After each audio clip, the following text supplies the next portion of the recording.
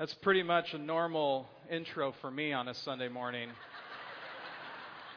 So I'm glad we could bring a little bit of high school in here. Quite honestly, I said this last night and I mean it. I think probably our best move right now is to have the Afrizo concert now. And if you want to come back for the sermon at 7, I'll be in the chapel. All right? But you're stuck with me. I just want to point out something before we jump in, that this is a glorious morning. I am thankful for the opportunity to be here. And we have our high school students here. Would you guys just throw your hands in the air? And then...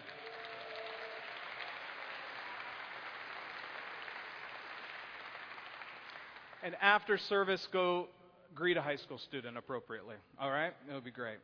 Well, it is good to be here. It's been a wild 6 weeks in the life of the family at Matisich. We are proud parents of a 6-week-old baby boy, and I've got a picture of him for you, and I tried to get a very accurate picture of what he's like. This is Russell William Matisich, and we are so thankful to God for his birth. And so we got 2 sons now. I'm living the dream of a 3-year-old Henry and a 6-week-old Russell. Hank and Russ, strong, masculine names. Russ and Hank Matisich. We're trying to make them linemen, I think. So it'll be good. And we're super thankful. I have to say, the first Sunday after Russell was born, we had just gotten home from the hospital. So Saturday night was our first night home. It was the first night with Henry, our 3-year-old, and it was a very difficult night. Henry was waking up all night, and so was Russell. And I just needed to get Henry out of the house. And so I decided I'd come to church. That's what you do, right? Just bring the kid, and then I could get out of the house. So, and I remembered it was the baptism Sunday when some of our high school students were being baptized. So I brought Henry into the worship center, standing over there. And some of you came to greet me and thank me for the birth of our son. And you might have noticed me just crying. Because people come, how's everything going? I'm like, it's really hard. And I just started crying. John Lewis comes up to me and goes, this too will pass, Jeff. And Nancy Stiles comes up to me and she goes, how about I take Henry home and you go take a nap in your office? I said, that sounds great. So that's what I did. I am so thankful for this church family. And when Russell was 3 weeks old, I started feeling a little pain on the side, and I actually had an appendectomy as well. So kind of a weird 6 weeks. Also a very surreal experience to be wheeled to surgery at the hospital and calling my wife Jenny and saying, I guess I'll call you when I wake up.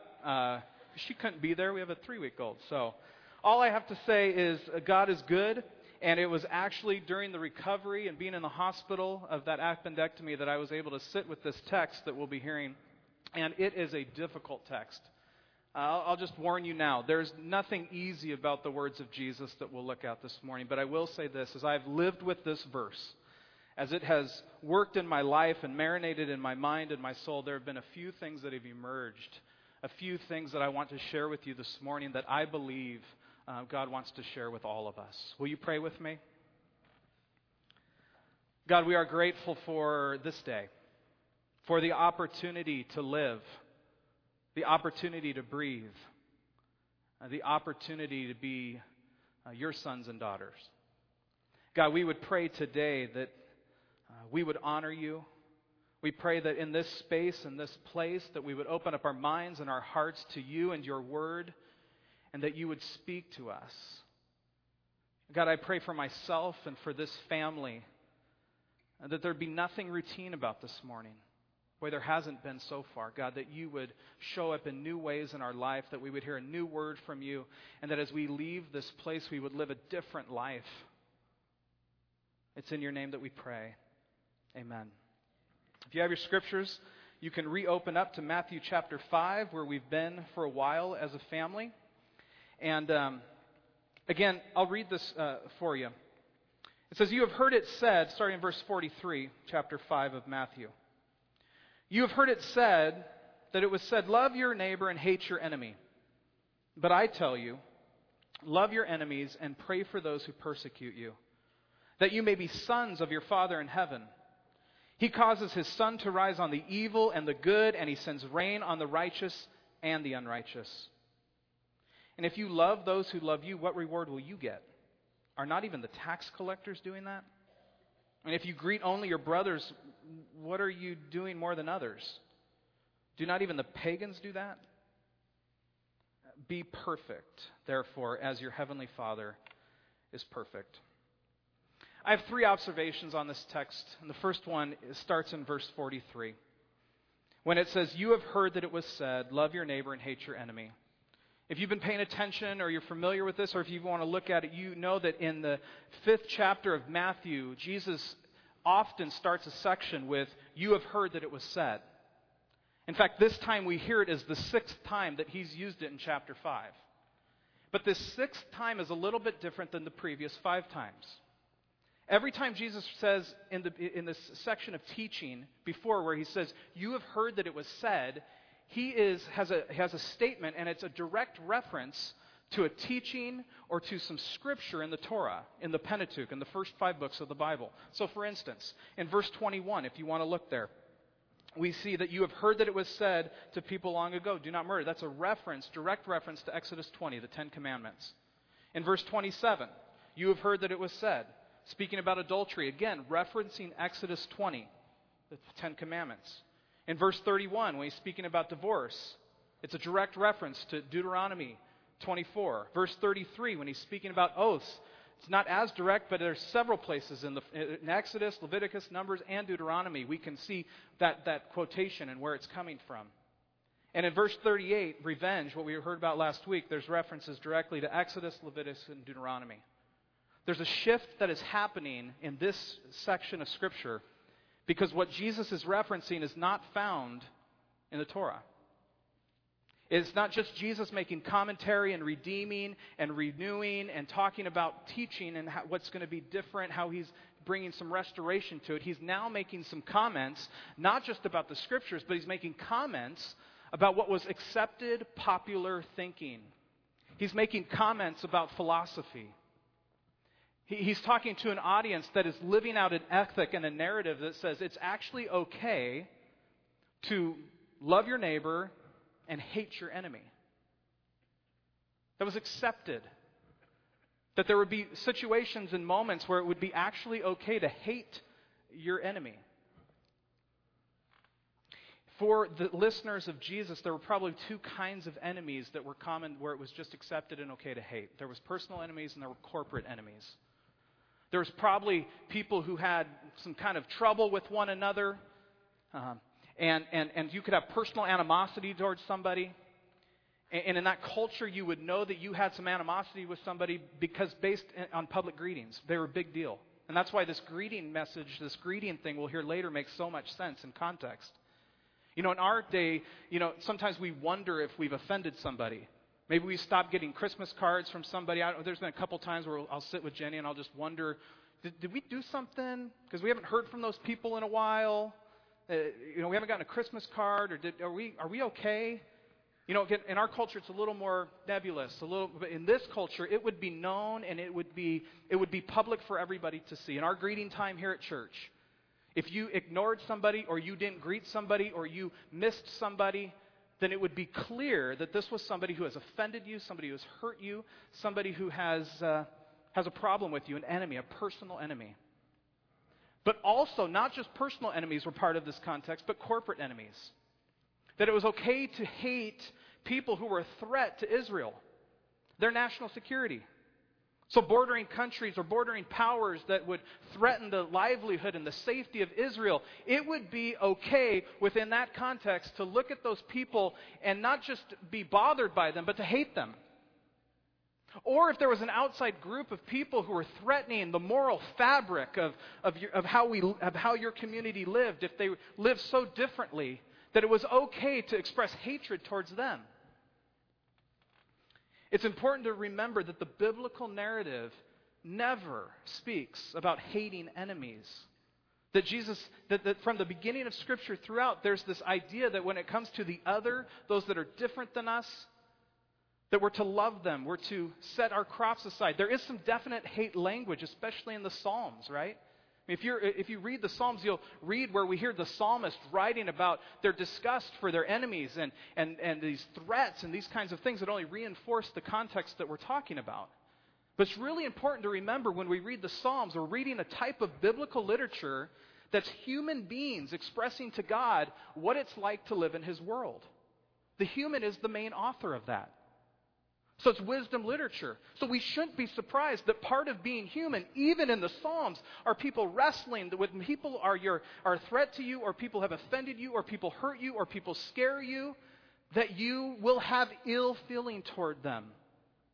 It's in the Psalms. It's in the context that Jesus is speaking about.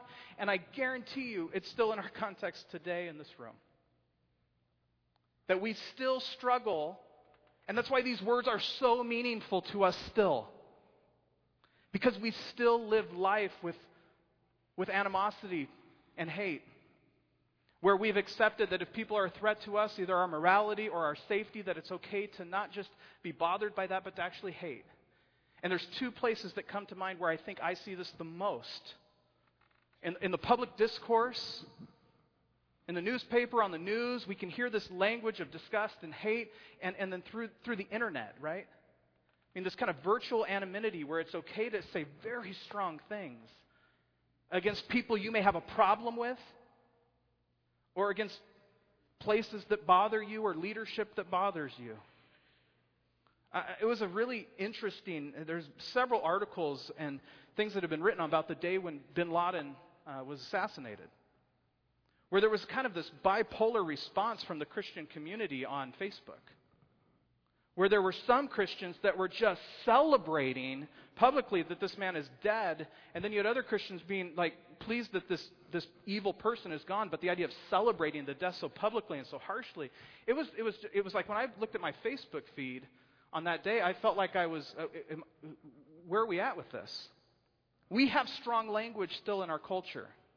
We still have a culture where there's a underlying belief that it's okay sometimes to hate people that are different than us, to hate people who have wronged us. And as somebody who's worked with students for over 15 years, I want to just appeal to you for a moment to let you know when a culture has this kind of accepted public thought that it's okay to hate people that are different than us and to hate our enemies, what it does to this younger generation. I mean, I could tell you story after story. There was one of our students who just went to school a few years ago, shared something he liked from a person who was a particular person who was running for government position, and his friends didn't agree with his political views, and he got physically beat up at school just for expressing someone he liked or something this particular candidate said. He was physically beat up. No conversation that led to physical, just beat up. And I can't tell you, I just heard another tragic story. A 10-year-old girl who was being virtually kind of harassed. So her classmates were making fun of her on Facebook and posting all kinds of things, and she took her life. Because of the evil and the cruelty and the accepted that it's okay to hate people that are different than you, that it's okay to have those kinds of feelings towards people. This narrative and this value isn't just present in this text, it's also present in our context as well.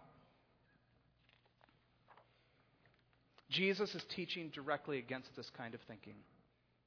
The thought that it was okay to hate those who have wronged you, or to hate those that are a threat to you, either your morality or safety, Jesus has much more to say.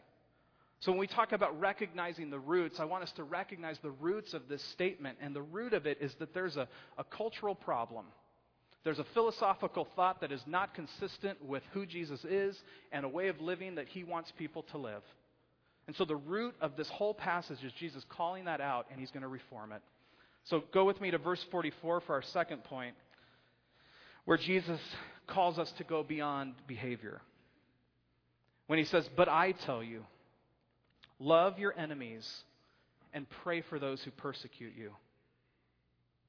You know, just previously in the message we heard last week, in the text right above, we have this section on revenge, where we hear things like we're to turn the other cheek. Or if somebody's going to sue us for our shirt, give them our coat as well.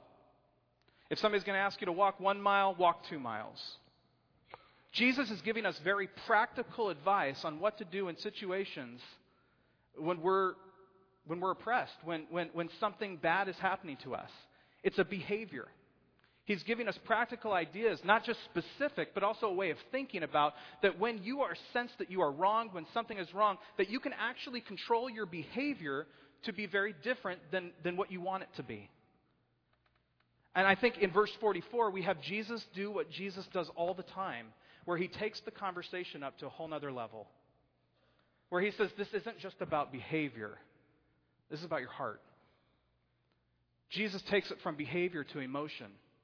This week, Henry, our son, and this poor kid, he's just going to be in sermons the rest of his life. And he's 3 years old. He's in the school here, and my wife picked him up on Wednesday. And when I came home from work, she let me know that when she picked him up from school, that he had hit one of his classmates, and which is so, terrible. And I'm really disappointed. But he hit this kid that he adores.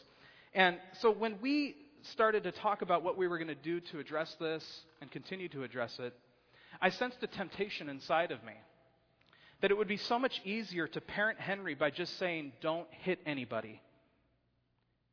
And that if I could just convince him that hitting is bad and hitting is wrong and he stopped hitting, then we have won as parents. But you and I both know that that's a very shallow way to look at that situation. Is it true that I want Henry to stop hitting? Absolutely. But we want Henry to know why it is that we don't hit. We want Henry to be connected to a larger value system. We want him to know the words of Jesus and the way of living and the way of sharing. And when you get frustrated, you don't act out. We want to take it beyond just behavior. And I think in verse 44, we have Jesus doing the exact same thing.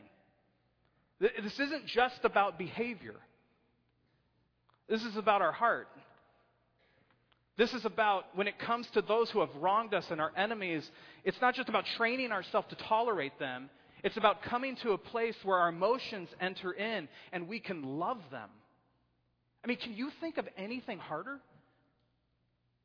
This is just one verse where Jesus changes the whole conversation, and it's incredibly difficult. Because when we start really thinking about our enemies, those that have wronged us, those who have hurt us, those who have abused us, those who have done terrible things to us, and we hear Jesus tell us to love them, that's a confusing place. At least it is for me. And to go to that place of emotion is so painful for so many of us.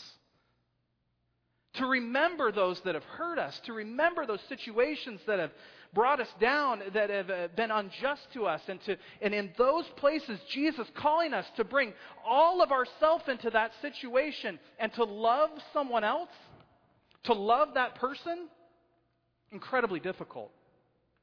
Many of us are going to enter some of those emotions this week as we are reunited with family. I mean, that's a happy thought for several of us, but it's probably a mixed thought for most of us, where we'll be reminded of situations. We'll be reminded of the brother or sister that teased us all growing up, or we'll be reminded of the distant father that we had, or we'll be reminded of the dysfunction in our family, and we're reminded of pain, and we're reminded of all kinds of things. In fact, I prayed with a woman last night after church.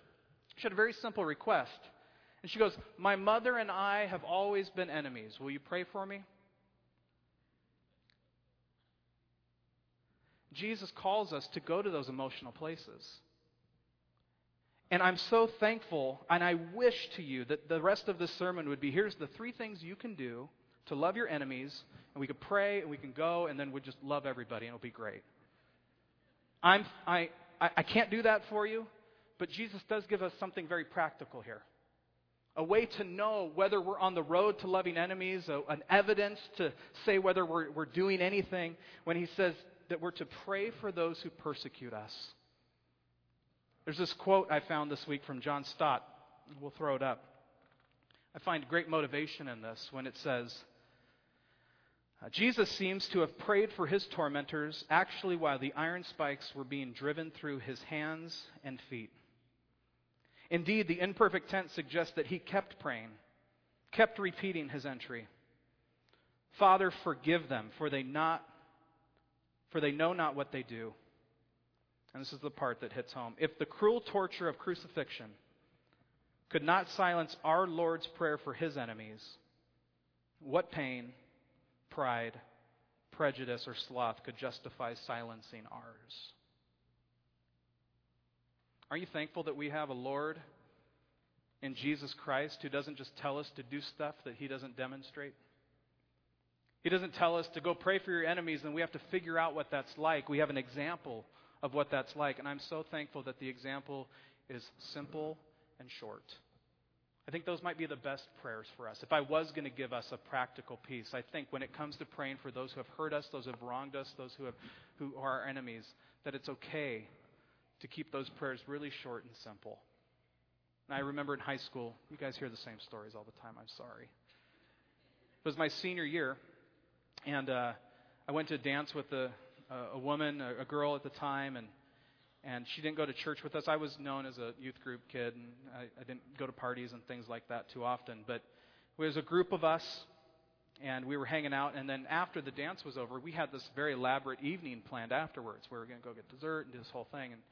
And all of a sudden, all of our dates started feeling terrible. And we thought it might have been something from dinner, so they asked to just go home, and somebody offered to take them home. And it wasn't until Monday we got to school till we realized that my actual date was hosting the party of the year at her house.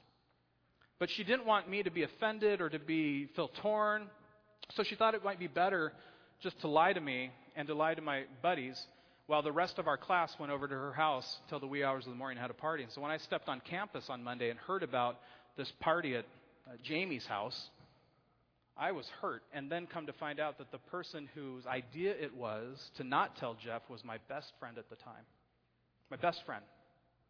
And I remember having to leave school because it was so painful, that feeling. At that time of life, that was like one of the hardest things I had felt. And I remember mustering up a very short and simple prayer where it was something like, will you just be with Todd, God? Be with him. And it just repeated, and it just repeated. When it comes to praying for those who have hurt us, those are our enemies, we have an example in Jesus to keep those prayers short and simple. It doesn't say, love your enemies and go out to lunch with them once a week. It doesn't say, love your enemies and be best friends and move in together and be roommates. Even think about the most tragic of things that we're hearing on the news right now. Some of the most filthy allegations that are out there of what sin is like in this world. And it's even against people who live that way that we should be able to muster up a short and simple prayer for them to meet Jesus and for their life to change.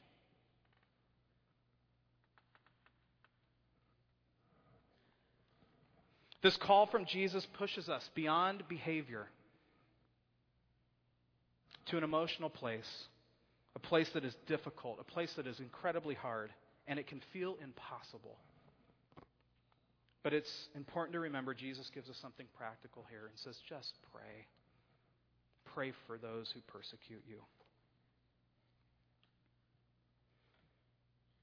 And finally, the rest of this scripture, 45 through 48, we find that Jesus is calling us to take on the family identity. It says that you may be children of your Father in heaven. And listen to this juxtaposition that happens. He, God, causes his sun to rise on the evil and the good and sends rain on the righteous and the unrighteous. If you love those who love you, what reward will you get? Are not even the tax collectors doing that? And if you greet only your own people, what are you doing more than others? Don't even pagans do that? Be perfect, therefore, as your heavenly Father is perfect.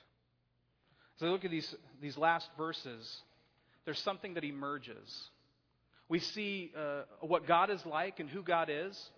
When it says that he causes his sun to rise on the evil and the good, and he sends his rain on the righteous and the unrighteous, we find that we have a God who gives his provision to all. That all are created in the image of God. Whether they're good or evil, whether they're righteous or unrighteous, God is going to provide for them. He will provide sun to them. He will provide rain to them. We have a God that gives provision to all. And then we learn a little bit about us, where it says, we're the kind of people who typically love people who love us. And we're typically people who like to greet people who are our brothers. So we have this incredible juxtaposition where we have a God who sends his provision on all. And then we have us as his people, and we typically like to greet people that are our brothers, and we typically like to be around people that are like us. And to drive that point home even further, Jesus, again, he goes for the jugular on this. And he says, just so you're clear, when you do these things, you're like the tax collectors and the pagans. So when you love people who love you, by the way, the tax collectors do that. And when you greet people or your brothers, pagans do that. So don't think you're anywhere near this way of example of God. I mean, those two examples, especially in this context of enemies, is so important. Tax collectors, people that have done you wrong. People that have messed with you, who have taken advantage of you. Those who have stolen from you. When you act like this, you're acting like them. Pagans, those people who disgust you, those people who live so different than you, those people, those dogs. Jesus uses these non-believing examples to drive the point home that we are not living the way God lives and calls us to. And then he finally says this thing about being perfect, therefore, as your heavenly Father is perfect. So we find out what God is like, what God does. We find out what we're like and what we do. And then we have a command from God for us to be more like God. When he says be perfect, it means be mature, be whole, strive to be the kind of person that God has called you to be.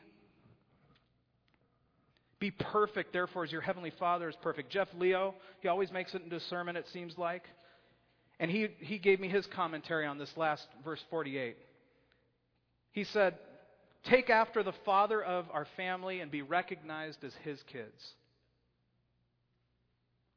So we find out who the Father is. This is a Father who gives his provision and his love to all.